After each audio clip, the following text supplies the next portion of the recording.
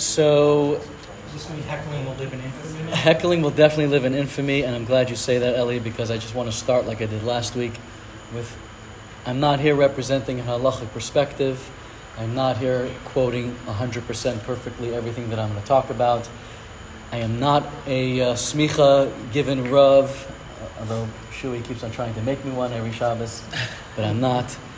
I'm just here to share Bitachon from my perspective, my understanding, and from what I've learned in the Sefer.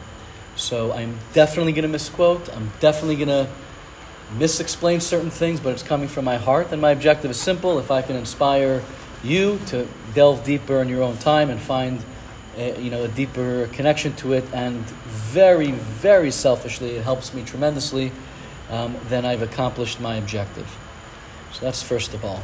And I'm going to do this every week, this disclaimer, because I mean it. So for a long time I was asked to do something like this, and for a long time I didn't want to do something like this. And for reasons in my own life, I decided that the time was now, because I needed to boost my own bitachon. After many, many years of working on it constantly, I still felt that I needed to get something going. And I obviously, with what happened these last couple of days over Yom Tif, I mean, this is like got to be the ultimate test of bitachon. That, what's that? A fan? Oh, nice. Not bother me. What's up? Make yourself at home. So, this is like the ultimate test of bitachon.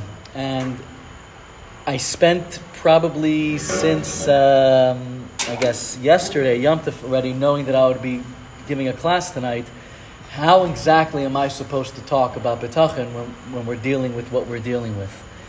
And what am I supposed to say? And obviously I was laughing at God's wonderful sense of humor, because we ended off, talking about some, we quoted some different letters, and we quoted some different things, and we had some good questions about why bad things happen to good people, and we were able to talk about it from a business perspective, and we were able to talk about it from serious perspectives that matter, that we all spend time, sweating about, maybe some more than others. I have a child with special needs, so I talked about that as an example of where I struggle. But when you're dealing with this kind of magnitude of suffering, where does bitachon fall into it?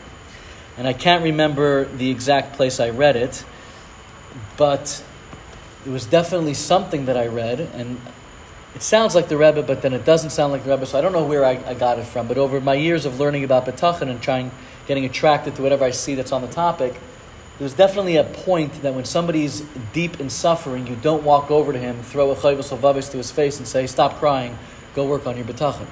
There is no space for that. There's no place for that. Empathy and sympathy is paramount. So there's also, what's that? Okay, so there you go. What is saying Pirkei Avos? Don't appease someone who's angry. Don't comfort him. While his dead is in front of him. So there you go. So thank you, Avi. So that's where it came from, I guess. And there is a concept that what we're talking about here, and I don't know if anybody here is directly affected by any of the death that has happened outside as a community, but obviously I'm not speaking to those that are in that space right now. But at the same token, there's definitely there's definitely a point in bolstering our bitachon when faced with tragedies like this. I've always imagined prior to this weekend, like in the Holocaust, like where the people that had really, really strong bitachon, how do they deal with the Holocaust? And there is a sefer that I have that's translated. Maybe someone remembers the name. He was a Hasidic rabbi that was in the Warsaw Ghetto, and he had written all of his speeches down over the 3 or 4 year period that he was there, and they found it after he was killed, and it's all his weekly part, like Divrei Torah, and it's I forgot which. It's called the Srida Ish. Yeah, exactly. And and you read it, and in the beginning he's talking about how bitachon, as the years go by, his speeches become less bitachon-y and more, not giving up, but just it's already beyond that. And I don't have any good answers, absolutely not. But I do know that there's definitely a point to strengthen our bitachon as a community, because what I do know from my personal experience and from what I've been taught over the years is that when you're at a situation like this, and it's precisely because of situations like these that you have to bolster it, because that's what makes us survive. And that's what the enemies of the Jews never understand, is whether it's Hamas today, or it was, the PLO, Yasser Arafat 30 years ago, or it was the Holocaust, or it was the pogroms, or it was the Intifada, and the Inquisition. Going back, we all know the history. They always try to break us. Every single time they try to break us. And in the world of 1 + 1 = 2, we should be broken. You should be putting your hands up right now and just giving up. You should be quitting on God.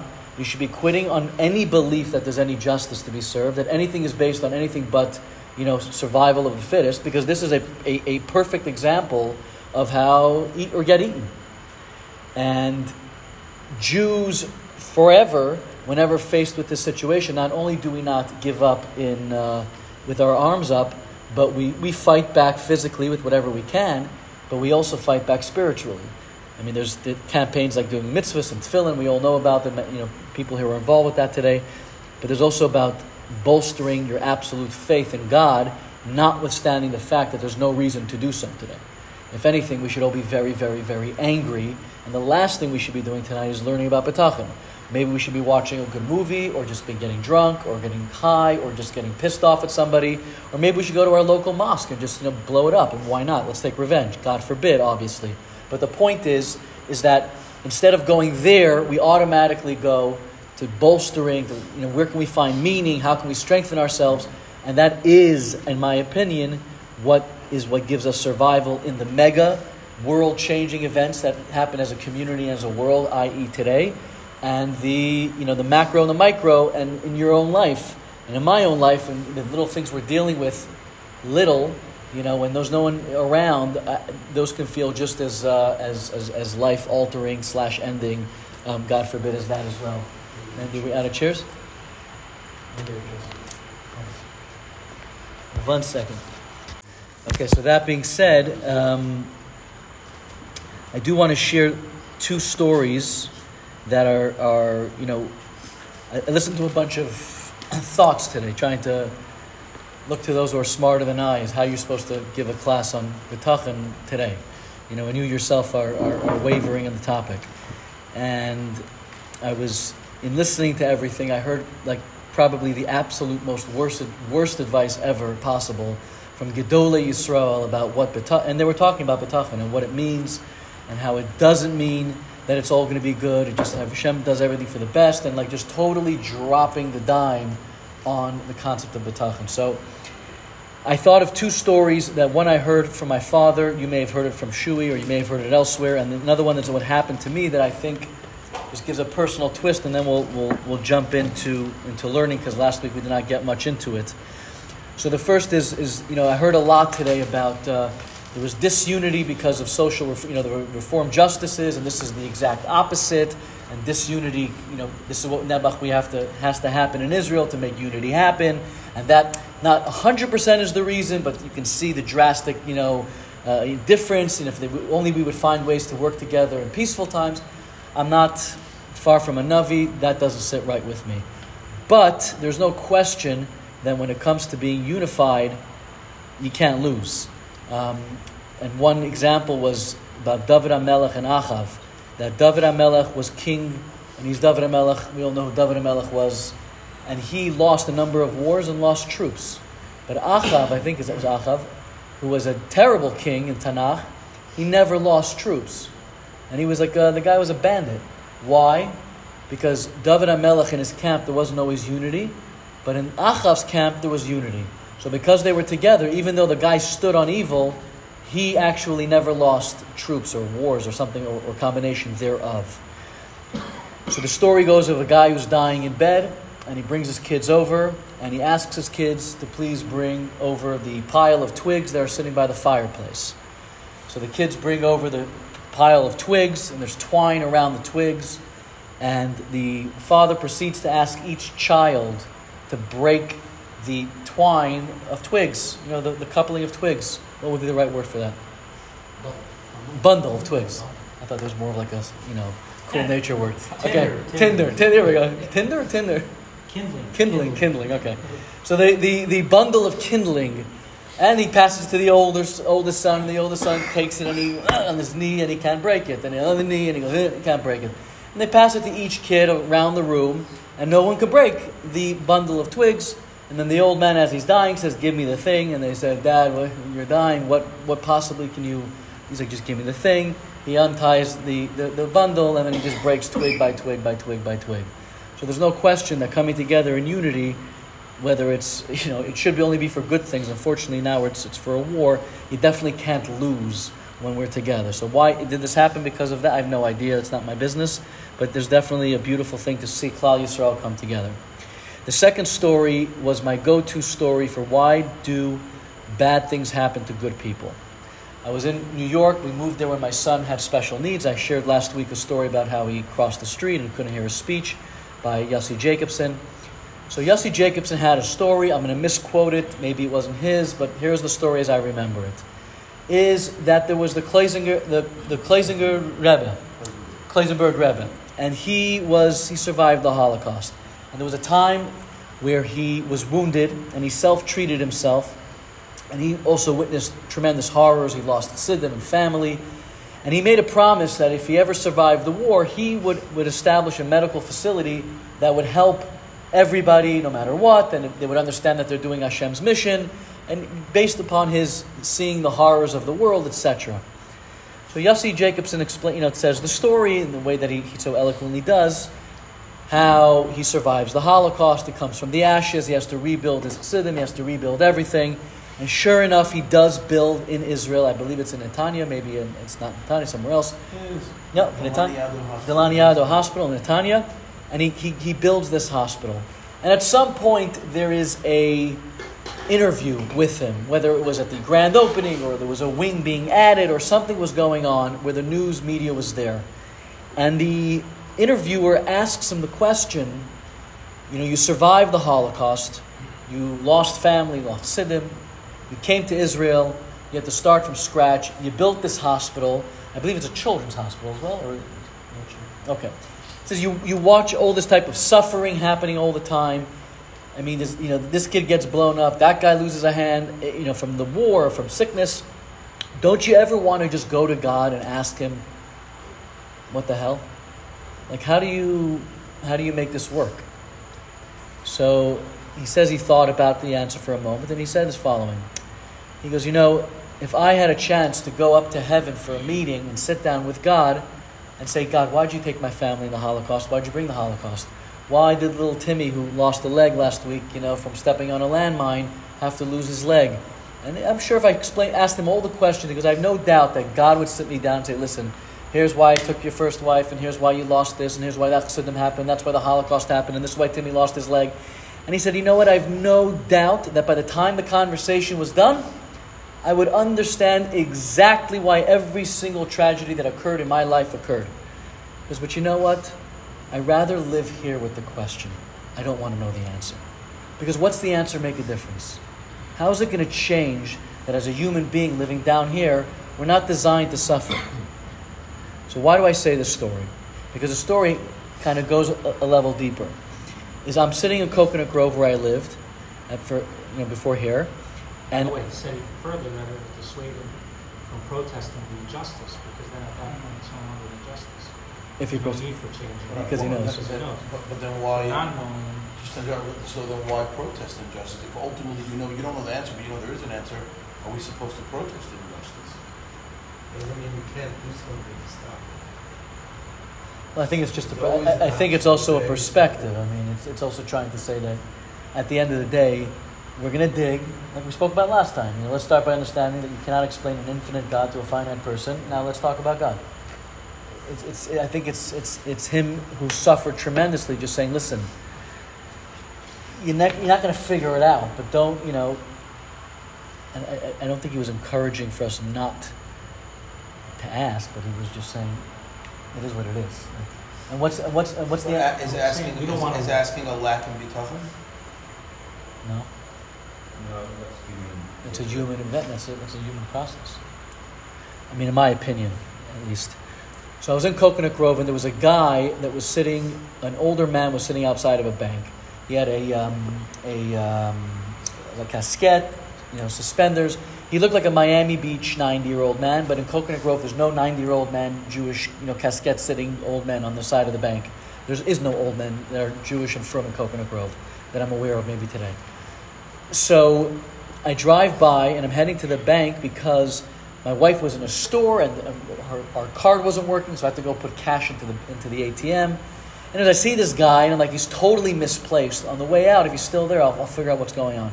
So I ask him, what's going on. He tells me he's took one of those public service rides from Miami Beach to meet his estate lawyer, who has since passed away. He's the guy that actually was also Holocaust. He was a Holocaust survivor that made the hand in Miami Beach. He was a very famous lawyer. Anyways, he was meeting this lawyer. So he tells me I was meeting him, and my public service ride got canceled. So I told him, okay, I got a few things to do locally. If they don't pick you up in a little bit, I'll drive you back to Miami Beach. He says, great. Anyways, a half hour later, my phone rings. He's stuck. They're not picking him up. Can I give him a ride? So I call my wife. It's like 5:30, Coconut Grove to Miami Beach. It's like a 2-hour drive. This is rush hour. It's over. But I said, there's an old Jewish guy. I mean, how often do I have a chance to give an old Jewish guy a ride to Miami Beach in Coconut Grove? I'm going to take the guy home. The guy gets into the car, and his aide, he had an aide as well, gets in the back seat, and he sits next to me, and his sleeve rolls up, and he's got the numbers on his hand. So now I feel like Mamash Yitzhak the Gomer. Here I am, giving an old man a ride, which I look at this, and he's a Holocaust survivor. Haha. So now, fine. So he tells me that, he starts telling me a story. What's his story? That he was in yeshiva in Hungary. He's a religious boy, and I believe it was Hungary that was the last place that was picked up. From the house, yeah. Okay. Yeah, I'll get it. Hold on, let me just get it. So he says that he was in Hungary, which I think was the last place to be picked up by the Nazis. And essentially, what happened is they were in yeshiva. He was a mesifta, and they came into the zal, as he explained it to me, and they just took the bachrim, right into they herded him up, and they put him into a train. And he says they had no idea what the hell was going on. He gets to Auschwitz, and what's he thinking about? He's thinking about the fact that he hasn't davened Shacharis in X amount of days. So the first thing he does, as he's being pulled off of this thing, he tells me that I looked at the guy, and I said, where's a pair of tefillin? Who has a tefillin here I can borrow for a few minutes? The guy kicked me in the, somewhere, and I killed over, and he's like, listen, there's no tefillin here. You make sure to tell them that you're 18, and that you're a tailor or something. Whatever he told him. He said, so I was so startled that, and as my Mesifta class came off the train, everybody went the wrong way because they were all 14 years old, 13, and didn't know what was going on. Because I said I was 18 and a tailor, and I survived the war, ultimately. He starts laughing. He goes, would you believe that my commitment to putting tefillin on is what saved my life, over there. Like this is my stupidity of tefillin. As he's telling me this, he's from, but he was laughing at me. So at the time I was working in the Chabad house. So this is, I whip out my why does bad things happen to good people story. This is my story. So I tell him, listen, we're in traffic. Let me tell you a story that I once heard from Yossi Jacobson. I'm not so sure it's true or not. That might be embellished. He's like, what's the story? And I tell him, there's this guy, he was the Kleisenberger Rebbe, and he was it, but then he made a hospital, and they made an interview. I said, listen, I don't know if the story's true or not, but, I don't know, that's what I can offer you up, based on what you're telling me. So he looks at me, and he goes, if I don't know if the story's true? I said, yeah. Because I gave the guy his first check. What? I wrote the first check. To the hospital. To the hospital. Because when he came to Eretz Yisrael, he had nothing. I made some money from something he did, and he goes, I wrote the first check. Why am I saying that story? Because I don't know why bad things happen to good people. I have no idea. But this was an example in, just in the mess of what's going on. And there's tefillin in the story. We just don't know. But what I do know is bolstering our emunah and bitachon in Hashem certainly can't hurt. So with that being said, if you don't have a sefer, there's there. If you want to keep the sefer you take, you can just give $20 to Rabbi Shui for the Chabad house. And otherwise, we'll dive in. There was just one thing I wanted to read, is I found a letter of the Rebbe from 82, by the Lebanon, summer of 82. It's a summarized concept. It's nothing new to everybody here, but I think it's on the topic of Bitachon, so I'll just read a few things that is quoted here, and this is from Tyrus Menachem. But he says like this: the soldiers who have been privileged to protect Jewish towns at the risk of physical self-sacrifice will no doubt continue fulfilling their duty and mission of ensuring, by natural means, the security and welfare of the Jewish people, and will no doubt maintain this activity until it's complete. And he says, there are some, and he quotes Psukim, this is from Tanakh, some rely upon chariots and some upon horses, but we, the Jews, rely upon and invoke the name of Hashem. They do not believe that my power and that the might of my own have won this wealth for me. It's another pasuk. So HaKadosh Baruch Hu wants physical armaments to be used and action to be taken according to the laws of nature. But God will grant His help when Jews tackle their defense tasks with the realization that He is the source of their strength and when they fulfill His directives. So he writes that the endeavor should be made to strengthen the soldiers' connections with all aspects of Yiddishkeit, that there should be a genuine trust in Hashem Tzavais, a trust that He stands at the head of all armies, beginning with the hosts of God, God's army, and in our context, God's army is the IDF. And he talks about tefillin, how important tefillin is for the soldiers. So again, not something that we haven't seen in the last 24 hours, but just potent. So if you take the, we ended last week at a very interesting point. It's page 5 on the top. This is the very beginning. It's an introduction. It's the author's introduction to the concept of Bitachon. So a couple of things to know about the author is that he always tells you the next move. He's like the worst villain in every movie. He's going to tell you what he's about to do before he does it and tells you how he's going to do it.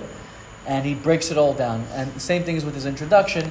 He wants to kind of tell you what he intends to accomplish over the coming pages in the Sefer. And he also quotes a tremendous amount of psukim, of verses from Tanakh throughout the book, the Sefer. And there are many who say that it's easier to learn it without it. But he says later, and there's a few of the Mefarshim that say that he doesn't do it, God forbid, to prove his point. He doesn't need to prove it because that would actually be a lack of bitachon. If he has to prove it by sourcing verses, then is that real trust if he needs proof? He says he does it as reminders. And I remember reading that and thinking to myself that it's a little bit of a weak reason, because let's be honest, it's good sources, right? Go to the Torah, go to Tanakh. But what you realize is how often psukim are in davening and in our benching and all the big bitachon psukim are everywhere, constantly, and we're almost always saying it at some point during the week, if not every day.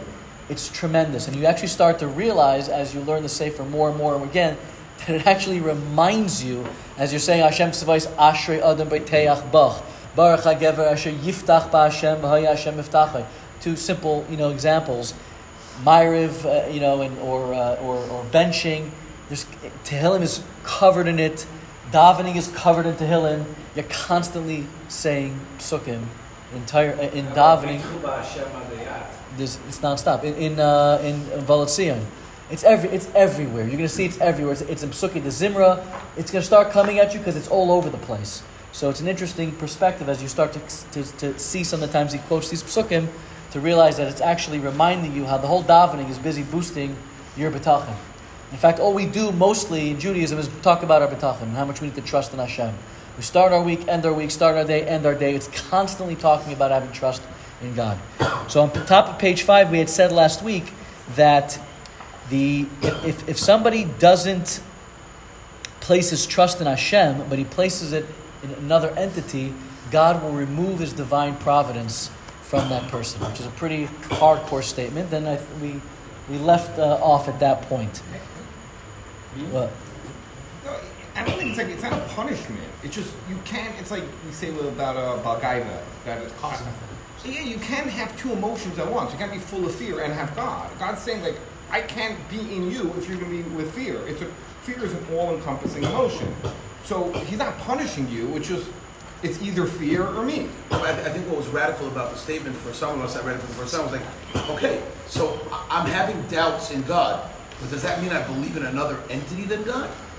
Like it says, if you don't believe in God, it's like you put your faith in another deity or some other belief system. No, but I think you're missing out on the Hashgacha Pratis. You're using the divine part of it. Well, so Hashgacha Pratis has two levels, and it says in the notes, and we'll talk about it again, is that there's the revealed Hashgacha Pratis, and then there's the it's hidden from you. So if you put your Bitachon in Hashem, you'll see how divine providence led you to the result you wanted. But if you put it in something else, I'll give you a personal example. I'm in real estate, and at times I've gotten into this mode that if I could just get this investor on board with this deal, we're going to close the deal. I need him to write the check, and it happens to everybody. But in my life, it's like, okay, so I know it's Hashem, but listen, Hashem gave me this guy, and did he call me back yet? Is he going to call me back soon? And this guy suddenly becomes, while he's supposed to just be a conduit, he becomes the whole thing. And it's not that I'm not aware of it, but I kind of lose sight because I live in a physical world. The guy's supposed to send a wire for X, and we have this conversation, right? But you can it's a fine-tuned point because you can get lost in there, holding on to the line that, hey, he's a part of the grand story, he's not the story. And it's not always easy to remember that. So it's not that in those scenarios God said, okay, Getsy, screw off, you're on your own. It's that maybe I woke up in the morning, it's like, oh, please, Chaim Yankel, send me the wire. Oh, he sent me the wire, Chaim Yankel, you're the man. And it becomes about Chaim Yankel when really it's God. I got to make my phone call, I got to send the guy the email, do what I got to do, but not necessarily is the guy the begin all and end all. So in my life, that's how I experienced that concept, which was when I just got stuck in a story, and the person became the story, or the thing. And if only, it's like winning the lottery. You made a comment on Simple Story. I'm sure no one here plays the lottery except me, you, and everybody else around here. But, the $1.4 billion that... I didn't check my ticket, I still didn't lose. But if you think about it for a second... Saturday night, I just didn't check. No one won. No one won. Yeah, no one won yet. Is it tonight? Tonight. Oh, God, we got to leave. I'll see you guys later. After everyone won the Publix, we got to go to Publix. Wawa's in full. But here's the thing, is that if you think that you can only be worth $1.4 billion if you win the lottery tonight, then you don't have Bitachon. You have Bitachon in the lottery. So your whole thing becomes the lottery. If you want to be worth $1.5 billion tonight, and it so happens to be that there's a lottery ticket that could win $1.5 billion, then buy a lottery ticket. But I think most of us, I certainly do, so I'm like, this is it. If I win this ticket, my life is going to change exponentially. But the Rebbe also said you got to go buy one ticket. You got to buy the ticket to be in the game. You can't go to heaven and say, God, you never gave me the lottery. How come you didn't give me the lottery? God says, why'd you ever buy a ticket? You got to be a part of it. You got to do your shtadlus. But if you think the only way to win 1.5 billion is if you win 1.5 billion, then you're kind of missing the point. Now, I'm not saying that I know where else to get 1.5 billion from, but if I really, really, really, really had Bitachon that I'm going to have 1.5 billion, Hashem says, I'll give it to me. But isn't it kind of that, like, then you're on that, you're like a servant, a slave to the statistics of the lottery, as opposed to if you really believed Hashem was going to give you the 1.4 million, you're almost tapping into then Hashem is the one who's giving you those brachas, and then the statistics don't matter as much. So I'm trying to really understand. And why is it always rednecks and trailer parks that have the most Bitachon? Every time. We actually thought Yos Schwartz was they're the simple peasants. Yos was in Tennessee for Sukkot. We need to replicate that. And he's driving to Kentucky and says, buys a ticket along the way, because that's where the winning ticket Yeah, comes from. my business partner is into this theory, and listen, may I be proven wrong this lottery. Every time we travel to Timbuktu, we buy tickets. That's where you win. We got to buy tickets right there because this is the most, that's where the winners come from. It's a good question on the rednecks. I don't have the answer. And on statistics, I'm not following the... I'm trying to say, it's like, is he Hashem's removing, says, God removes his divine providence from him and leaves him in the hands of the entity in which he placed his trust. So if you're trusting that money's going to come through the lottery, let's say, as opposed to that Hashem is going to use that as the keli, then now you're playing. It's like now you're a slave to the statistics of the lottery. Now you're a slave to the lottery. Now you're just. Whereas if you're working on if I divine can answer providence. that so beautifully. That same guy that bought the 1.4, right now you get to now me. also bought the 999 and accepted those formulas. So you're the same believer in that success story where it's 99 or 1.4. He didn't bother you that if you're a trillion percent in there. Right. It was in for the win, not the money. Just 500 and a billion. I think that ultimately we when we buy $1 billion lottery tickets, because we can't physically imagine how else we're going to make $1 billion for most of us who are working. Of course, there's a high. It's like any other gambling, that you do. But I think that ultimately, if we have to all be honest with ourselves, how many of you actually think you're going to make $1 billion this week, like that? It's a very high level of bitachon. It's so hard to process that number. I mean, I don't want to get stuck in the lottery because I happen to be winning the lottery this week. So sorry, guys, don't waste your money. But I'm using a simple example. But in business, I've experienced it many times where I just got lost in this deal and this person and this thing being the begin all and end all. I have to win this deal, and then I win the deal and it ends up being a disaster. Or that deal that I didn't even think about is the one that ends up being, where it comes from. So, and in the bottom, there's more notes about, like I said, divine providence, and you get to see it, the inner and the outer. So on page 6, for those who were here last week, we'll continue reading. I'm not going to try to out-translate the translation, so I'm just going to read it in English. I'm going to highlight some of the notes on the bottom, but this is obviously something that's not just done in a group setting. It's something you've got to work on your own. So top of page 6. And the person who places his bitachon in something other than God will be like one regarding to whom it says in Yirmiyahu, "For my people have committed 2 evils. They have forsaken me, the springs of living water, to dig for themselves cisterns, broken cisterns that do not hold water." And the idea here is that basically they're trusting their ability to get water with things that can't even carry the water to begin with. And it's quoted on the bottom from Tanakh, but the idea is that you're putting your trust in something automatically that's not Hashem, and that ultimately not only is it not going to work out, but it can't even hold what you need anyways.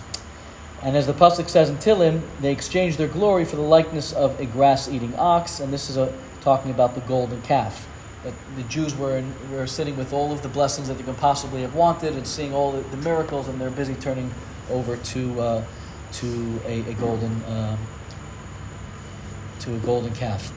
Top of page 7, as the pasuk says in Yirmiyahu, Baruch HaGever Asher Yiftach BaHashem V'Haya Hashem Yiftachai. We end every benching on this.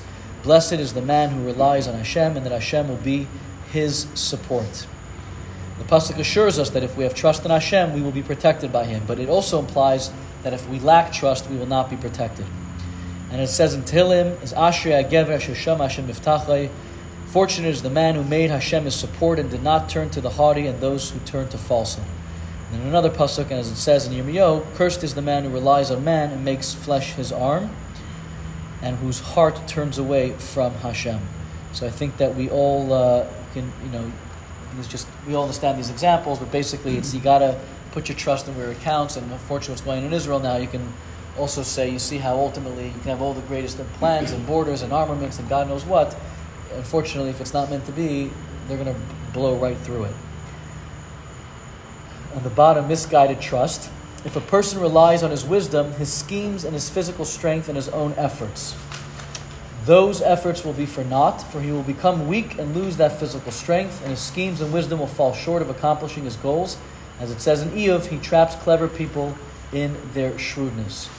So it's a couple of things. Last time we spoke about the example of washing dishes. That when you're at the workplace, you're supposed to get to a point of, like, when you're washing dishes, you're using your hands to clean the pots, but you're not using your mind. You're usually thinking about something different. And that it says that when it comes to working, you should be there. And at the bottom, he quotes from the Alter Rebbe that it says that the toil is of your head. Sorry, it says that he quotes a pasuk in Tehillim that says the toil of your hands. And the Alter Rebbe says, why is it your hands and not your head? Because your head doesn't belong there. Your head should be focusing on Torah and other things. Work should just be about doing the actual work and not getting too lost in the topic. And then an example that I'm gonna, that speaks to me is when you try to think about your schemes. I mean, how many times in business have you gone after a deal that you thought you totally had a genius plan, or at least I did, that this was like the best move ever. I'm going to call this guy, I'm going to show him that, I'm going to sell it to that guy, and you think you're such a smart ass, and then ultimately what happens is you fall so far on your behind because you got caught up in your own BS, basically. Because you thought that you had it all figured out when really you don't have it all figured out. And you just have to be a little bit more, humble to know where it comes from. And the classic example is Yosef. Yosef's brothers, they wanted to get rid of him. So they sold him to Egypt. What a great way to get rid of him. What happened? He ended up saving their lives and becoming second to the king and the most powerful, second to the most powerful human being on planet Earth. So here they had this great scheme, this great concept. They're going to put him in a pit, and then they're going to sell him and save their life and get rid of the guy. Not only did they not get rid of him, but Yosef, of course, ends up saving them as well. So clearly, getting lost in our own grandiose schemes doesn't always give you the results that you think you're going to accomplish. But just to dissect, to parse that, you still need to make the plan. You still need I got to call this guy to do this because I think that's the way the deal's going to happen. But what? Now stop and say, if he wants it to happen, not, but I believe this is the way to make it happen? You're a shliach, right? So you ever finish something, you accomplish a major feat in the organization, when you needed to raise a tremendous amount of money to open your new building. And you had that moment, right? That grand opening, and after years of hard work and devotion and sweat, blood, and tears, when that door opened, there was two feelings that you were going to have at that moment. Maybe a mixture of both, but probably one or the other, if you're going to be perfectly honest. One would be, wow, I really put this together. I mean, it was crazy. I made that phone call, I did this, I worked, I sweat, and Baruch Hashem, it's here. But there's an element of that that's all you. Whereas there's another approach, which is, wow, Hashem really brought this together. It's like crazy how I made that phone call and that worked. God just delivered it to me. And I think that's what it's trying to say. It's not that you don't make and pretend like you're not a part of the process, but as human beings, when we accomplish something, it's hard not to say, hey, I did that. Because it looks like you did that, right? But in reality, you did your part, but the Eibishter is the one that delivered the successes to you. So I think that's what it's trying to... And I think to take that example, I actually think sometimes when you're not giving that credit, he reminds you.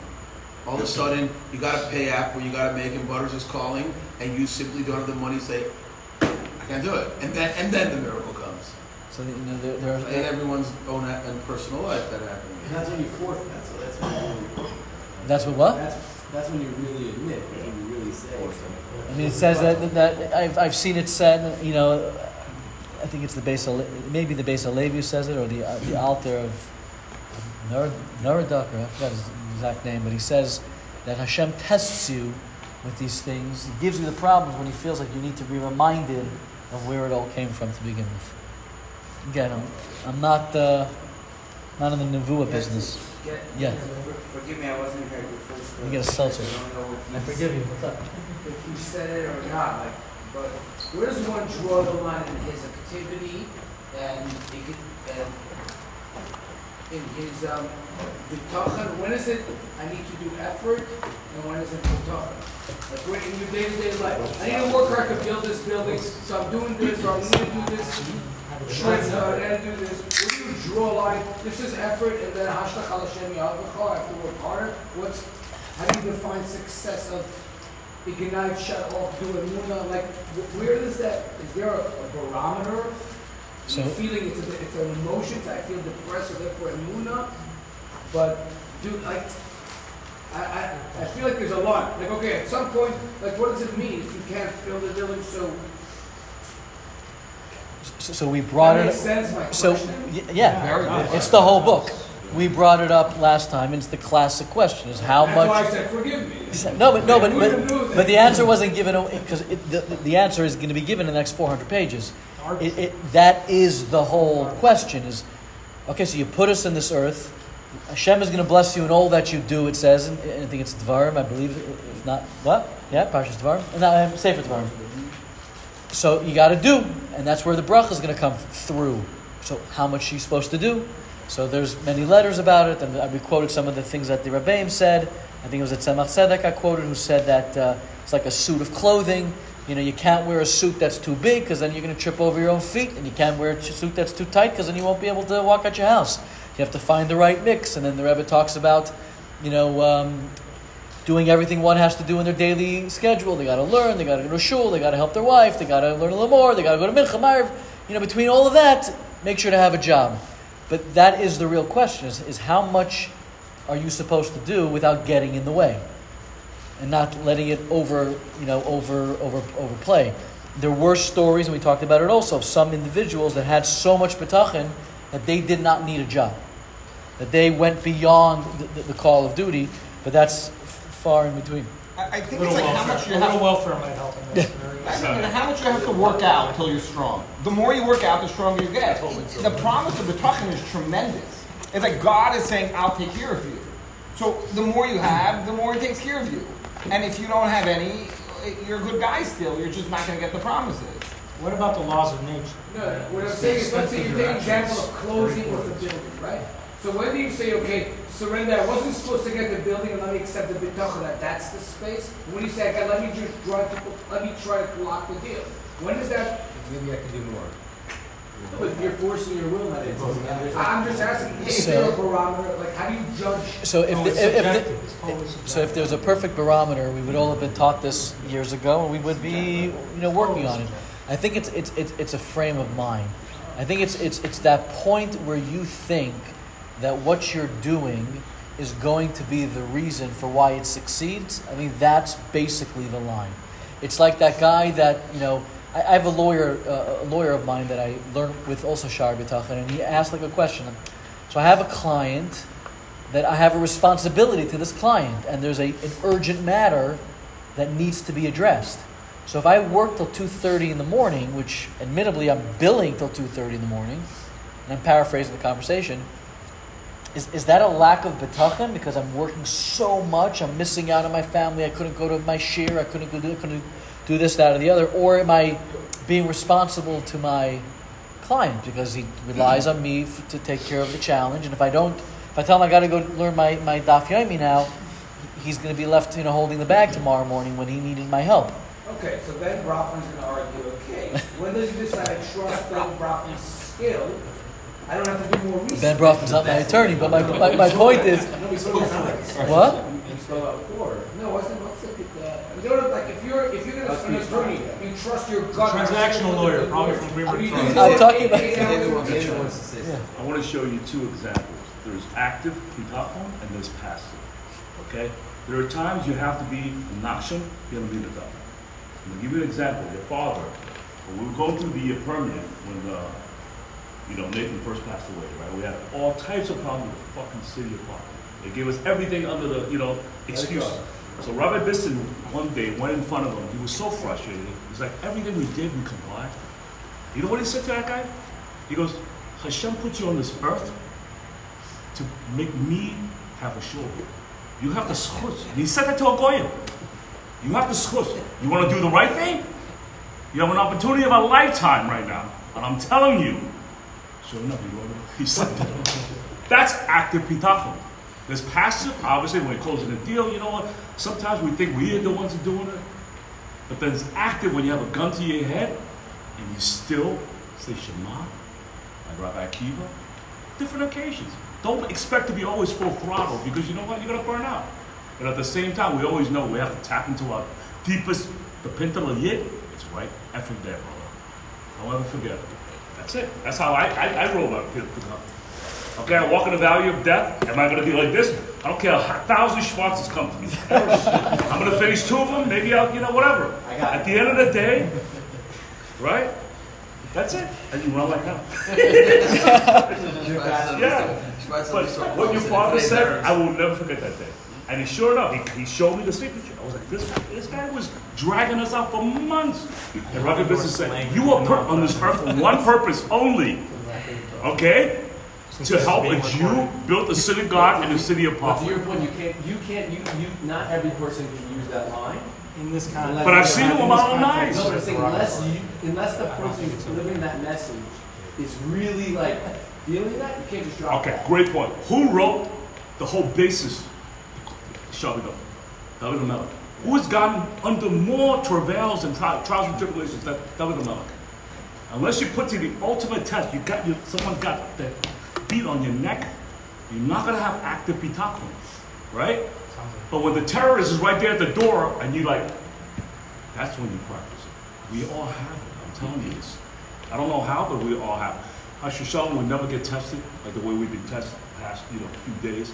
But it's there. I'm telling you.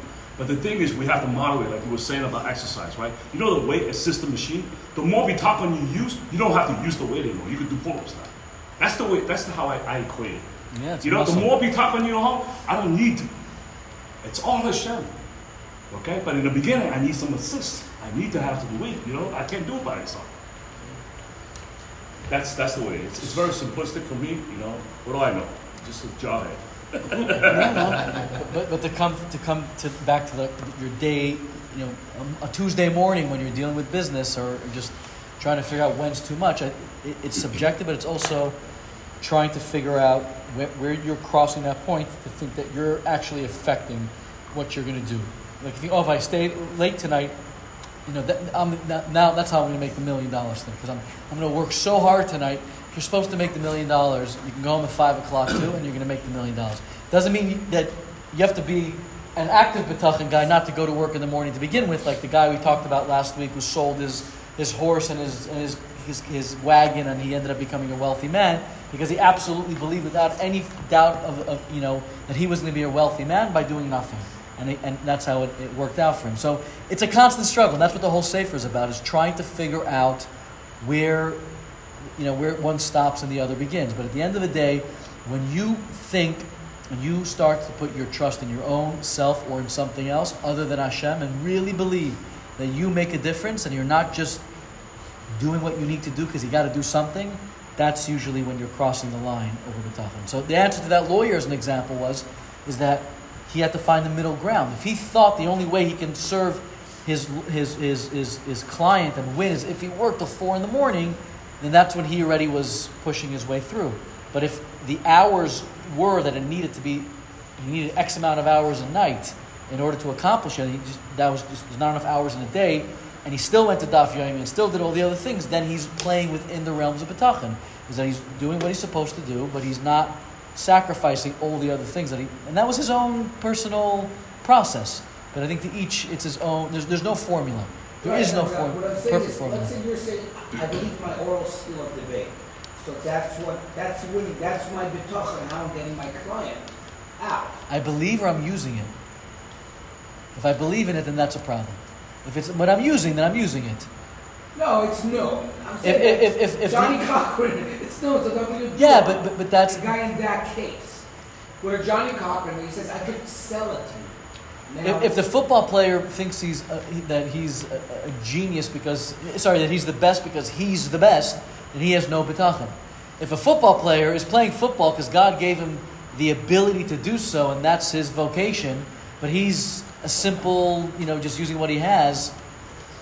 I mean, I'm not a football fan. How do you explain the disparity in results, right?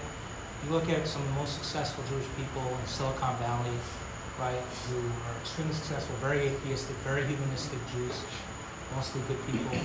And then you have the extremely devoutly religious, and there's a disparity in outcomes. It's not like their outcomes are any better. If anything, their outcomes are worse. Not in a bad way, just because they sacrifice other things and other values and family and religion over business. So how do you explain disparity in outcomes? So you're talking about disparity as it relates to why do bad things happen to good people? Like this guy's working so hard. It's not necessarily a bad thing. You're saying that he's broke, or are you saying why does the guy who has no connection to any of this do so well? Both. Well, so first of all, God's going to give what he wants to give to every individual, and he decrees so between Rosh Hashanah and Yom Kippur. These are the least religious people you can imagine, generally. Irrelevant. First of all, irrelevant. They just work with the laws of nature. And the laws of nature allow them to be successful. But that's what they're subject to. So why do they think we're not subject to the laws of nature? It's not the laws of success in monetary states.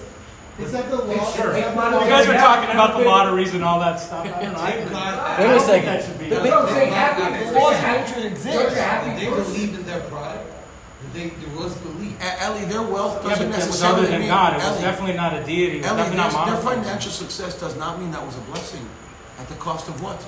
Maybe it was a punishment. But wait, Look at the rest of the we'll move a step back. The concept of bitachon. So let's revise. Don't punish me. No, wait 1 second. You're switching topics. Because bitachon does, the concept of bitachon is that if you trust it for real, wholeheartedly, In that or in God, you something else. will get it. If you trust. They trust in their startup. They trust in But their Ellie, business. that's not a contradiction. The concept of bitachon is talking about if you can step out of the norm and place your absolute trust in God, you will succeed in obtaining that which you placed your trust in Him for. This is not a question of what about if I don't believe and I still made $1 billion. That's another conversation. That's not that topic. And he, by the way, he does talk about that here, about why certain people make money that they seem to be actually the opposite of anything good. He talks about evil people making money. Like, how come they succeed? So he talks about it in the Sefer, but the concept here is just take a step back. The concept here is, he's saying, place your trust in God, and if you do, you're going to succeed in getting what you want. We're not talking about the people that don't. He's talking about the people that want to get there. I'm just saying the evidence seems to overwhelmingly point to the outcomes are based on the laws of nature. And yes, people that are more committed to a cause are more likely to succeed in that cause, whatever that cause is. For some people, it's evil causes, like extremist religious people, Hamas, who are committed to a cause, and look how successful they were in the most horrific ways. And for other people, it's a positive cause, and look how successful they are, all the shluchim around them. But the success is the same because of their belief and commitment in the cause. That's where the evidence seems to point to. And success is happiness. I think you're also right. A that, but B also. I think you're looking at a very narrow, with a very close range lens. You got today you're seeing success. What's the cost of that? And, Sam Walton's last words was, "I blew it." Really? Everyone looked at him. We looked at his incredible success, and his last moment he said, "I blew it." So was that really a success for him? So it's a journey. But I just want to go back to that analogy of the football for a second. It's a very interesting idea because someone take Bill Belichick for a second. He really believed, and many of us also believed, that he was the reason that the Patriots were so incredibly successful. It was because of him. And to the extent that he was able to let Tom Brady go at the end of his career when he still had what to do because of me. And now, I saw the news today, he might get fired mid-season. It wasn't him. He believed in himself. And as a result of that, that's the punishment he talks about. You believe in yourself, I'll show you that's actually your downfall. Nick Saban, the same thing happened to this year. Same thing happened to Nick Saban. On the contrary, this is going to hurt his legacy, his total belief in himself. What's his downfall? It's his legacy. But you can believe in another cause that's not Correct. side. Elon Musk believes in causes, not necessarily himself. I don't know how happy he is on that barometer of the happiness scale, but he certainly has accomplished a lot. He believes in ideas. He believes in ideas and he believes in causes. That's what he believes in. It's like logotherapy is not about anything specific. It's just I think you touch on the macro. The why, you can bear the how. Ali, I think you touch on the macro. And you can succeed. And I think this book is about the micro. I think this is about our personal, our journey. I also think there are the laws of nature. He's telling you how you could fly. You're saying, how is it that people get on a plane and they fly also? They go on a plane and fly, and we're saying we can fly without a plane. That's what Bitachon is. Obviously laws of nature are, and very smart people are going to make a lot of money. He's saying we can tap into a power that is above nature. And anyone who exercises this the human spirit seems to have that ability to correct. do that, no matter what they believe. If it's Musk believing in, conquering Mars or whatever, or SpaceX or whatever, he's able to accomplish that. No, he's saying specifically. He's able to accomplish that. No, why is it specifically trusting about God? Because Musk is a very smart man. I'm not questioning God. I do believe trusting God will lead to that. Satisfactory I think trusting answer anything can lead to for me was the Abishter's infinite Rahmanas. If you did anything good in this physical life, you're going to be rewarded in Gashmis. For example, Yishmael, right? Okay, Abraham's other son. How come Hashem rewarded him with the water? Because we didn't judge him right now. Hashem doesn't judge later on, right now. What has he done? He hasn't done any sin. Same thing with these people that are wicked, that are making this word billionaires, like Bill Gates, whatever, At the end of the day, that's their own, whatever little mitzvah or chesed they've done, Hashem pays you measure for measure in this lifetime. That's it. In this 70, 80 years of a temporary world, corporeal world. Whereas, I don't want this world. I want the other one. Do you understand? That's how we come to comfort with this. Why does the wicked, like you said, why does the poor get punished and the wicked prosper? That's the classical question. Okay? Because Hashem sees infinite. And his Rahmanis is so great that even if you do one stinking little mitzvah in your life, you say, oh, thank you, God. He'll reward you. That's it. Just to be clear, I'm not questioning this. I'm just saying, pick it up. We almost kicked you off the team. But Eli, the whole sefer, the whole concept of Bitachon is specifically that, trusting in God.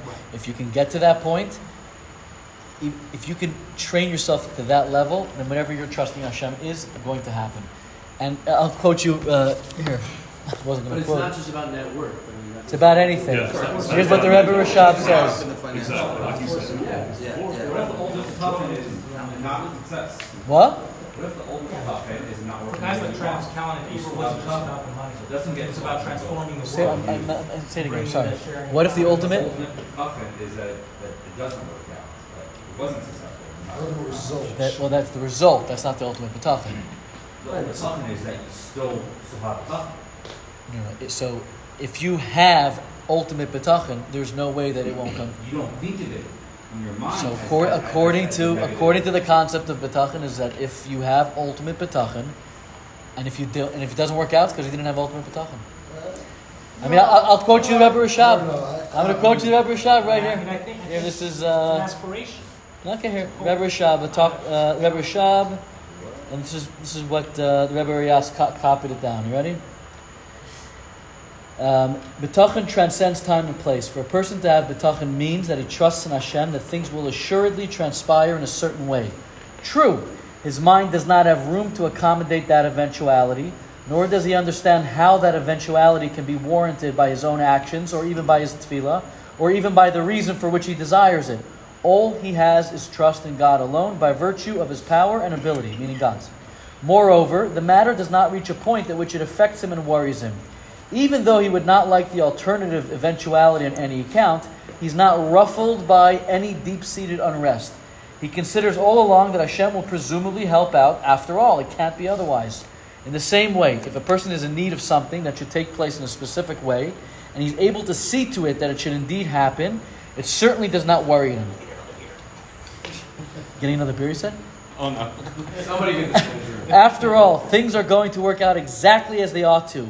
One thing is for sure, he would not like the alternative possibility in any account. If, for example, if he owes money and he has the money ready, he's relaxed. And if the alternative scenario, not paying, he does not all want to hear of. The same applies to Bitachon. One's trust in God.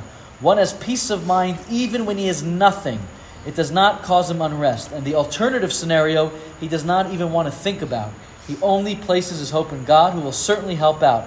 He has no kind of basis, such as a promise from someone. It is his trust alone that prevents his predicament from disturbing his composure. His trust is as sturdy as the trust of the individual who has all his cash ready for payment. And here's the kicker. And to generate such a Bitachon is a weighty task indeed. This is the whole point. What? I would say two things. Yes, they ought to turn out, not as you Number want one, to turn out necessarily. True. As It says It things says will as, turn That's not out what as that's they saying. ought to. Does the concept not exist of, okay, that just wasn't meant to be? You want, like last week you said, $25,000 in your bank by the next morning, but you thought it would be there, and it's not there because it wasn't. where to say as it ought to? Things will turn out how I as they think ought to. we're being a What little is as too they ought to, literal. as they are What so. if two people This isn't meant to be taken so literal. That's when you will have the elephant. I mean, one thing I have. I think people look at this like it's a self-help book. This is like this is a Navy SEALs book. It's not. And it's a great song. No, this is Navy SEALs. This is like the most. SEAL Team 6. This is SEAL Team 6. It's like the most You're difficult. missing. No, you guys, that's not at all what he's saying.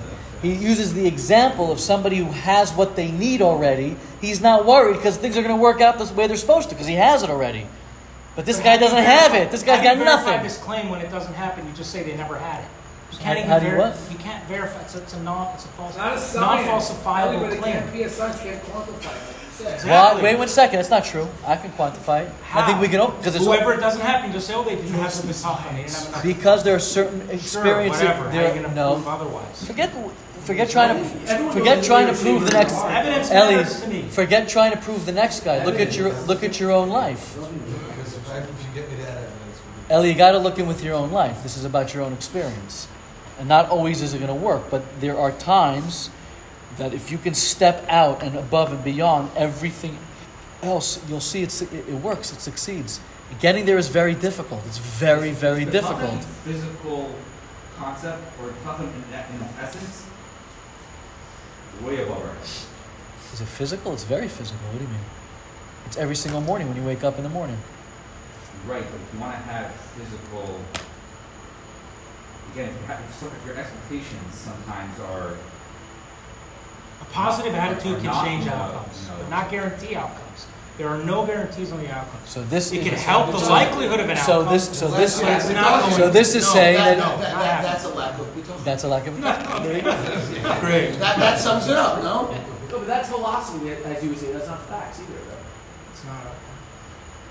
We can't, oh, I Ellie. think it's reality. Ellie, if we don't we all know it. I think Ellie, I think get If started to share with us, though. if it was yeah, this might If be you right. can prove, if we can't, we have to accept the fact that there's an infinite God and we're finite minds. And there's always going to be a quantum leap of faith after we connect all the dots. We're working on this quantum leap of faith. That's what Bitachon is. And most of us, The Rambam speak for meant- myself, struggle with that. Rambam learned this. The Rambam and many other Rambam's philosophers. quoted all over the place in the Sefer. Yeah. All Yeah. over the place.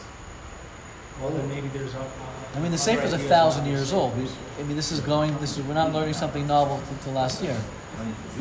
But to your point, Let's read it. oh, we're patient. Find out. We're crushing it. We're crushing it. We're doing better than last week. Okay, so let's listen. It's a long book, and you got to learn it at least 3 or 4 times according to the Rebbe, and not in one sitting. And he doesn't mean over just a few days. Okay, so we'll read some more psukim. He's continuing this concept of proving that you got to keep your bitachon focused. So it says in Koheles, I further saw under the sun that the race does not belong to the swift, nor the war to the mighty, and the wise do not have bread. It says in Tehillim from Lamed Daled, young lions suffer want and are hungry, but those who seek Hashem do not lack any good. Page 9, top of page 9. And if he relies on his abundance of wealth, so this guy is a wealthy guy, it will be removed from him and left to someone else. So, top of page 9. We don't have to use many examples for that. If somebody thinks that cash money is all they have, and as long as they're rich and they got money in the savings account, they're good. Unfortunately, I mean, if you've never experienced, I hope you don't. But sometimes you go to bed and go, I got money, and then the next morning you find out that something happened and it's all gone. Could I share? First of all, I think for those that are reading, the in between these psukim, those little lines, have been very, very helpful for me to put it in context. Just and we can read those. But I heard a brilliant, a beautiful story one time, just highlighting this point, and that is that having discussed how a person who relies on his own talents will not be successful, the author now turns to address a person who relies on his wealth.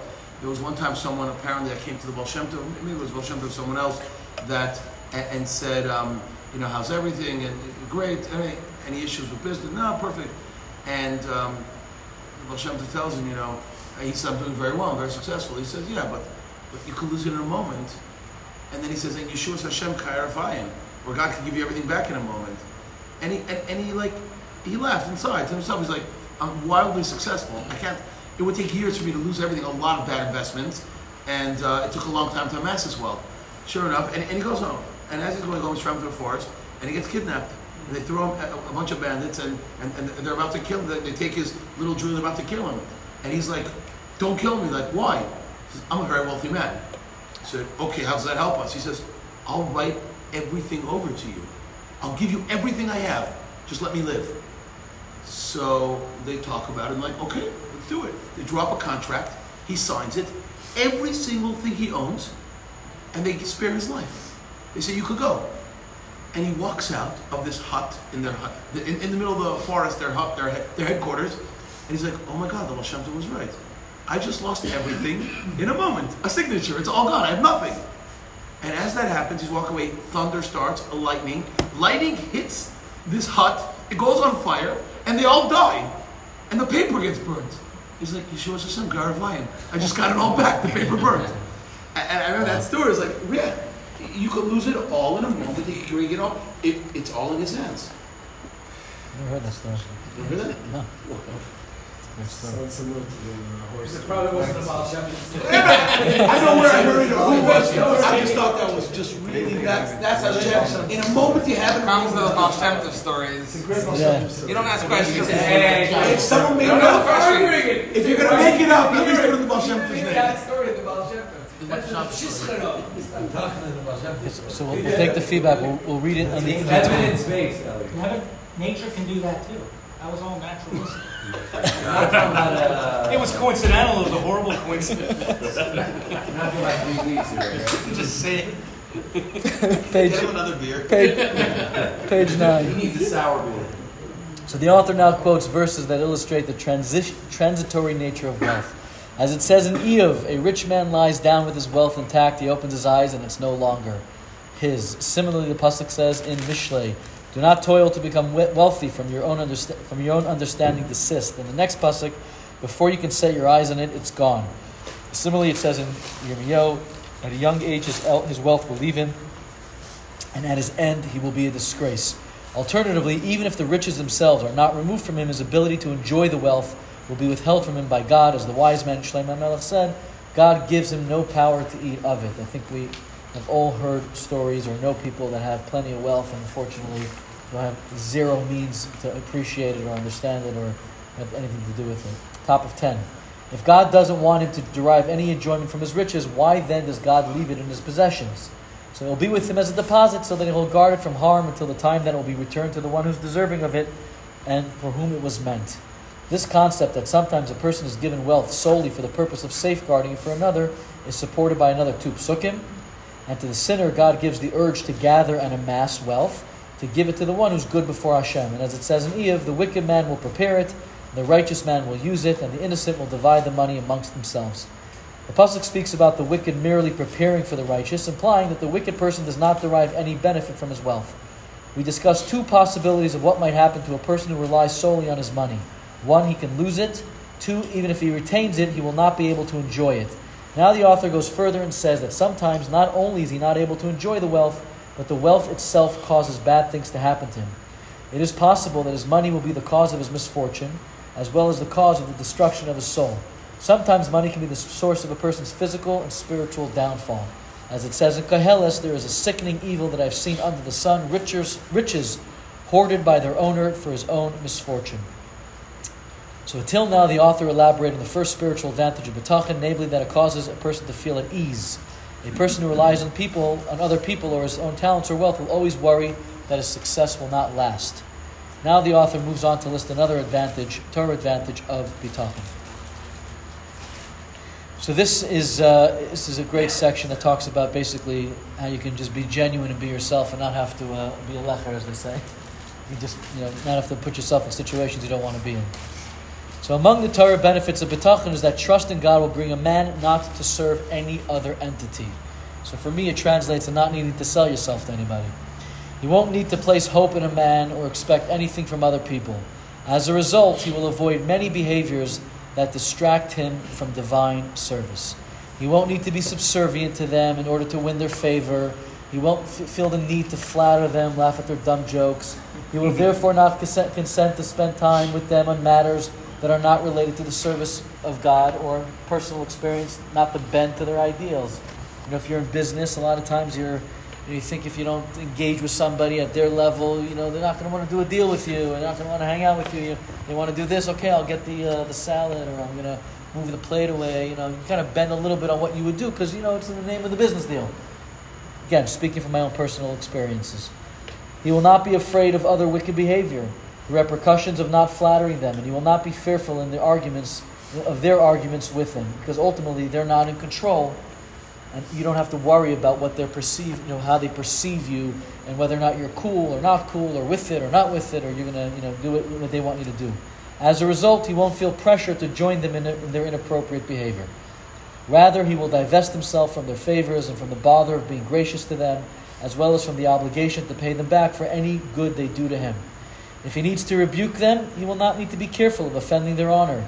And if he needs to shame them while rebuking them, he will not be embarrassed, and he will not praise their false ways. In essence, you can have real relationships with people because you're not busy trying to figure out what they're thinking of you. For me, I always go to business with these things, but it's really with everything. And when you show up in business like this and you actually honor the things that you believe in, they love you more. Yeah. Much more. But it's hard to realize that because you're worried about. I've been worried. What are they going to? They're not going to want to hang out. They're not going to want to. They're going to think that I'm not the right guy for the opportunity. Yeah, shaking hand. Yeah, exactly. There's many different. COVID. So, in the middle of 12, the notes. A man who relies solely on other people for his livelihood and success must ensure he remains on good terms with them, so they will continue to take care of him. This can lead him away from his divine service in a number of ways. He might feel a need to flatter them or even join them in their inappropriate behavior, which he would never have done were he not dependent on them. In contrast, the person who has bitachon will not hesitate to rebuke them, even if it requires causing offense. Additionally, if rebuking them requires that he shame them, he will not be embarrassed to do so, since he does not rely on them for his needs. And the following are psukim that support the above, that someone who trusts in God can rebuke others without shame, fear of repercussions, and will be able to stand up to the wicked. As it says in Yeshayahu, but the Lord God helps me, therefore I was not embarrassed, therefore I made my face like flint, and I knew that I would not be ashamed. And as it says in Yecheskel, fear them not, and do not fear their words. And at the end of the same pasuk it says, fear not their words, and not be dismayed by them. And it says in Yirmiyahu, do not fear them. And later in the same parak it says, do not be dismayed by them. And it says in Yecheskel, as Shamir is stronger than flint, I have set your forehead, do not fear them, and do not be intimidated by them. And this leads to a whole new section, which we probably should start at next week's get-together. You could still be a grub yung, I just want to know. Grub yung, you can always be, but you have to naturally be a grub yung by yourself. Yeah. You can't do it for other people. It's got to be an elastic of grubness. Not because of peer pressure. Yeah, exactly. I got a question. Yes, sir. Own it. Not in this section, the previous section, it made it sound like something. We all know there is a plan. There are things that are predetermined, and we don't know what is right for us, what is not right for us. What we might be praying for might, some people touched on it, might not. We think it's a blessing, it might not be a blessing. God has our best interests, and what we might be davening for might not. We might be davening for something that we perceive as a big bracha, but at what cost? Maybe getting that big bracha would come at the cost of a lot of other not such big brachas. When somebody is, with the right intentions, he really, really, really wants something that is just not good for him, and he doesn't know it at the time. Does Bitachon not start to contradict a little bit what the plan was? So I can only answer that question with what I've learned. Other tzaddikim. Do you understand my question? Absolutely. It's a loaded question. I'm going to process that question. Age-old. It's an ultimate question. How can you control that? Look, at the end of the day, as Jews, we trust in the Eibishter. There's an element of throwing up your hands and saying, we're doing our best to protect, put food on our table, protect our families, keep us healthy and keep us safe and all of that. And that faith, or that belief in the Eibishter starts to kind of toy a little bit with the concept that you can believe your way into something. Control the outcome. So, it's a very powerful question, and it's also specifically in the face of that question, the answer is constantly the same thing: is that if you have bitachon and it's not supposed to be that way, and you don't deserve it even to that effect, that maybe is a great thing for you, but you're such a piece of crud, but someone shouldn't have it. But if you can really get to that level, Hashem is going to still give it to you. But that's not entirely what I'm asking. Is it like the Nissan? I'm asking you how to change the outcome Absolutely through other change actions. it. You can absolutely change the outcome through That's it. Right, but that's the answer. coming from here and believing your way up. So But what if- this is not what belief, if- this is trust. This is Right, higher but than belief. trusting your way up. But what if that thing is not good for you? is not right for you. So the Rebbe talks about it. There's Rishonim that talk about it. It goes back. They all say the same thing. All of us at certain points are like, well, how the hell did that happen to me? And at some point down the line, we're like, you know what? We're better off. On smaller scales, on right away. But that's Emunah. Bitachon is. A year from now. But that's Emunah. Emunah says that it didn't work out, but I know it's for the best. Bitachon says that I want X. I zero reason to believe or know or see how that's happening. I want it. I want it. I really want it. I believe it's going to happen. They intersect. Those two concepts. Is that answering your question? Will Hashem give me that which is bad for me? Yes. Because I have that true bitachon, exactly. Even though it's really not good for me. And I don't want it because it's bad for me. I think it's good for me. I think it's great for me. The way I've understood everything I've ever learned is that He still gives it to you. He still gives it to you. Yeah. He's still And you'll learn From what I understand, what I've learned, He will still. Yeah. Really, we're talking about God. If He can do that, He can probably change some plans too. As I understand it, and we'll learn it together. But isn't it tough sometimes when it doesn't go well and you find out, like you could find out later? Like I had one thing. That's Emunah. There's no such thing as not No, it's going not. well. No, but I disagree with you. I think if you sometimes have to, if you put all your scholars into it, and you're like, I trust this to work out. You get the deal. I had this really this week, and then all of a sudden, money never transferred. It was processed, the order, and the money still not transferred. And then what? But that's not bitachon. But it is. So you're trusting this was not meant Okay, to no, be. fine. You're trusting, but it didn't go to where it was supposed to go. So you have Emunah. So now you say, okay, Hashem's got me. It's going to be for the best anyways. Why is that Emunah? Because bitachon says that I trust ironclad. This is going to happen. Or I trust what happened is not. Guys, I can re-quote the source I quoted last week. This is how I prefaced the whole thing. Emunah is, so the Ramban's example is a tree and a fruit.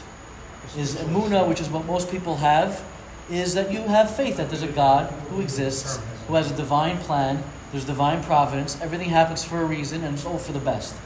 Most people we engage with, most company included, that's where we stand. We believe in divine providence, we believe that everything has a reason, not always the way I want it to be, not always that I'm going to see it, but I know it's for my best. That's Emunah. Bitachon is I absolutely trust that what I want is going to happen, and that was just going to do it for me.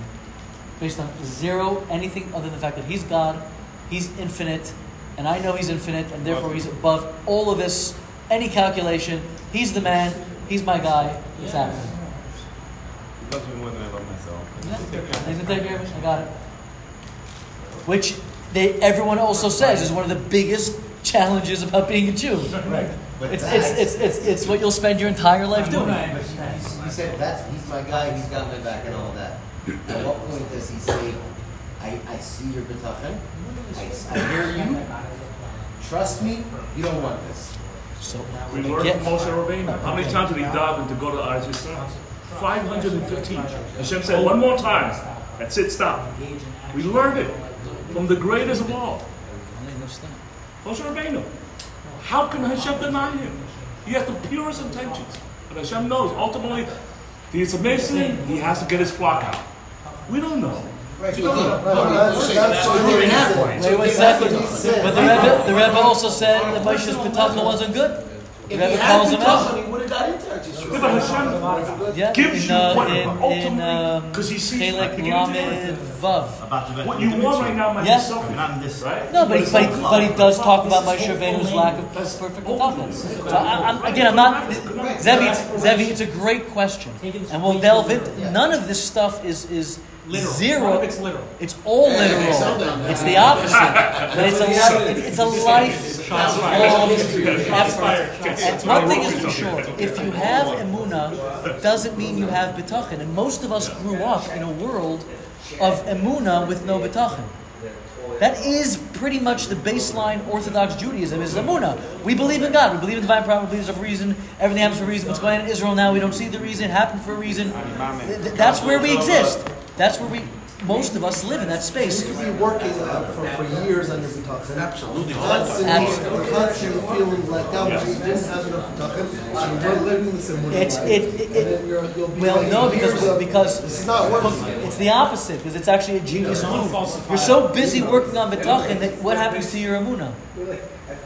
Your emunah is stronger than ever. Because if you can wake up tomorrow morning, It doesn't give you what you want. but wait 1 second. If 75% of you tomorrow morning is in a good spot because you feel like I've got 75% bitachon, this didn't work out for me. It's not 100, but you're really, and it doesn't because it wasn't at that level. When it doesn't, you're going to be telling yourself much quicker with a much fuller heart. It worked out for the best. It's going to be great. That's the emunah, but that's not the result of one thing. But you're going to continue trying the next day again. So while you're working on your bitachon, by definition, your emunah is getting stronger and stronger and stronger. Ultimately, both of them hit a point, the penultimate, where you believe that everything is for the best 1,000%. And now that foundation is so pumped up in your kishkas that you can even get to a point of bitachon. You need both. You can have emunah without bitachon. You can't have bitachon without emunah. You can have it, right? Emunah can exist by itself. You can't have this tremendous relationship with God without believing You gotta hit up both everything. Because I can believe that everything happens for the best. I can believe in divine providence. But I don't necessarily believe I trust in Hashem, it's going to work out my way. If you believe in it, you believe your dad's going to But- do it for you, but you're stopped. But I believe he's there, he's my dad, but he's cut me off. that means you have bitachon, which automatically means you have emunah. But if you have emunah, not automatically do you have bitachon. There are plenty of people that believe. Absolutely. But if you have emunah, it's automatic. Everything else comes with it. Bitachon does not come with emunah. Of course, it has to. Emunah does not come with bitachon. Bitachon comes with emunah. I'm sorry, the Ramban says emunah is a tree, bitachon's an apple. If you have an apple, you had emunah. If you have emunah, lav nafka, you get yourself an apple. Yeah. You're saying if you have emunah, you're not saying the other way, right? So like I said, I may misspoken. It's if you have emunah, lav dafka, you have bitachon. But if you have bitachon, you definitely have emunah. If you have that fruit, It came from a tree. you have a tree, and then it's Yeah, there's a bunch of trees that don't have any fruit. But most of our world lives in the tree zone. Something happens, and it's like, it's for the best. You know, Hashem knows what's better for me than I know myself. That's right there, emunah. That's the ultimate emunah. Hashgacha pratis. It's not mutually exclusive. Because bitachon says that. What do you mean? I Hashem is believe that given, it's for the best versus. but that's not bitachon. Bitachon says it's going to happen. I don't. It's not for the best. Whatever. It's happening. I'm winning $1 billion tonight. I'm not winning. I'm getting $1 billion tonight. See, back to winning the lottery. I'm putting it in the lottery. You'd have half the people in the psych ward would be billionaires. Not to say that, you know, I'm not. he's keeping us here too long.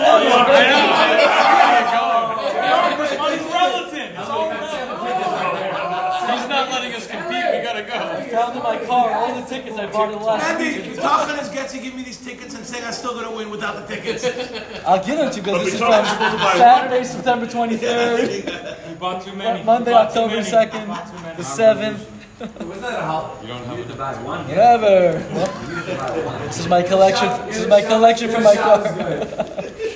So is bitachon quick pick or you have to use your own number? Absolutely quick pick. Quick pick. Absolutely, that's easy. I didn't get to that Yeah, part. don't of make the sense. story. Is it? Oh my God! Absolutely, I'm sorry. Picking my numbers. I just got involved in this blessing. What do you mean? Hold on, there's a That is video of the getting- Rebbe that the but that is guy getting comes to the involved. Rebbe. Yeah. He says, "I won the lottery. Yeah. Should I continue to play?" And the Rebbe says, "Yes, but just buy one ticket." That's because he won already. He was discouraging. And he He says, won "Yeah, already. he asked her to continue playing." The Rebbe said to buy because he won already. You buy only Buy one. one. But you know who's? I did. By the way, the That's my Rebbe point. played. Was Lev? You would know. Was it the Rashab played the lottery or the Marash? The Lubavitcher was the Rashab or the Marash that played the lottery? I know the Marash was very wealthy. One of the Rebbeim played he used to buy lottery tickets, and he won at one point. Maybe it was the Marash used to play the market. Or He something. played once and he won.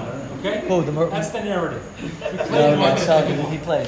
There was a thing about playing a lot. The guy in the festival. By the way, just respect Last us. week. Be respectful about playing the lottery. It only costs $1, and you get 20 seconds to dream like you had $1 billion. 20 seconds. I No, meaning minimum. Lady, I still had a chance to win. Lady, I still had a chance to win Saturdays, but there's no winner. I didn't know no one until now.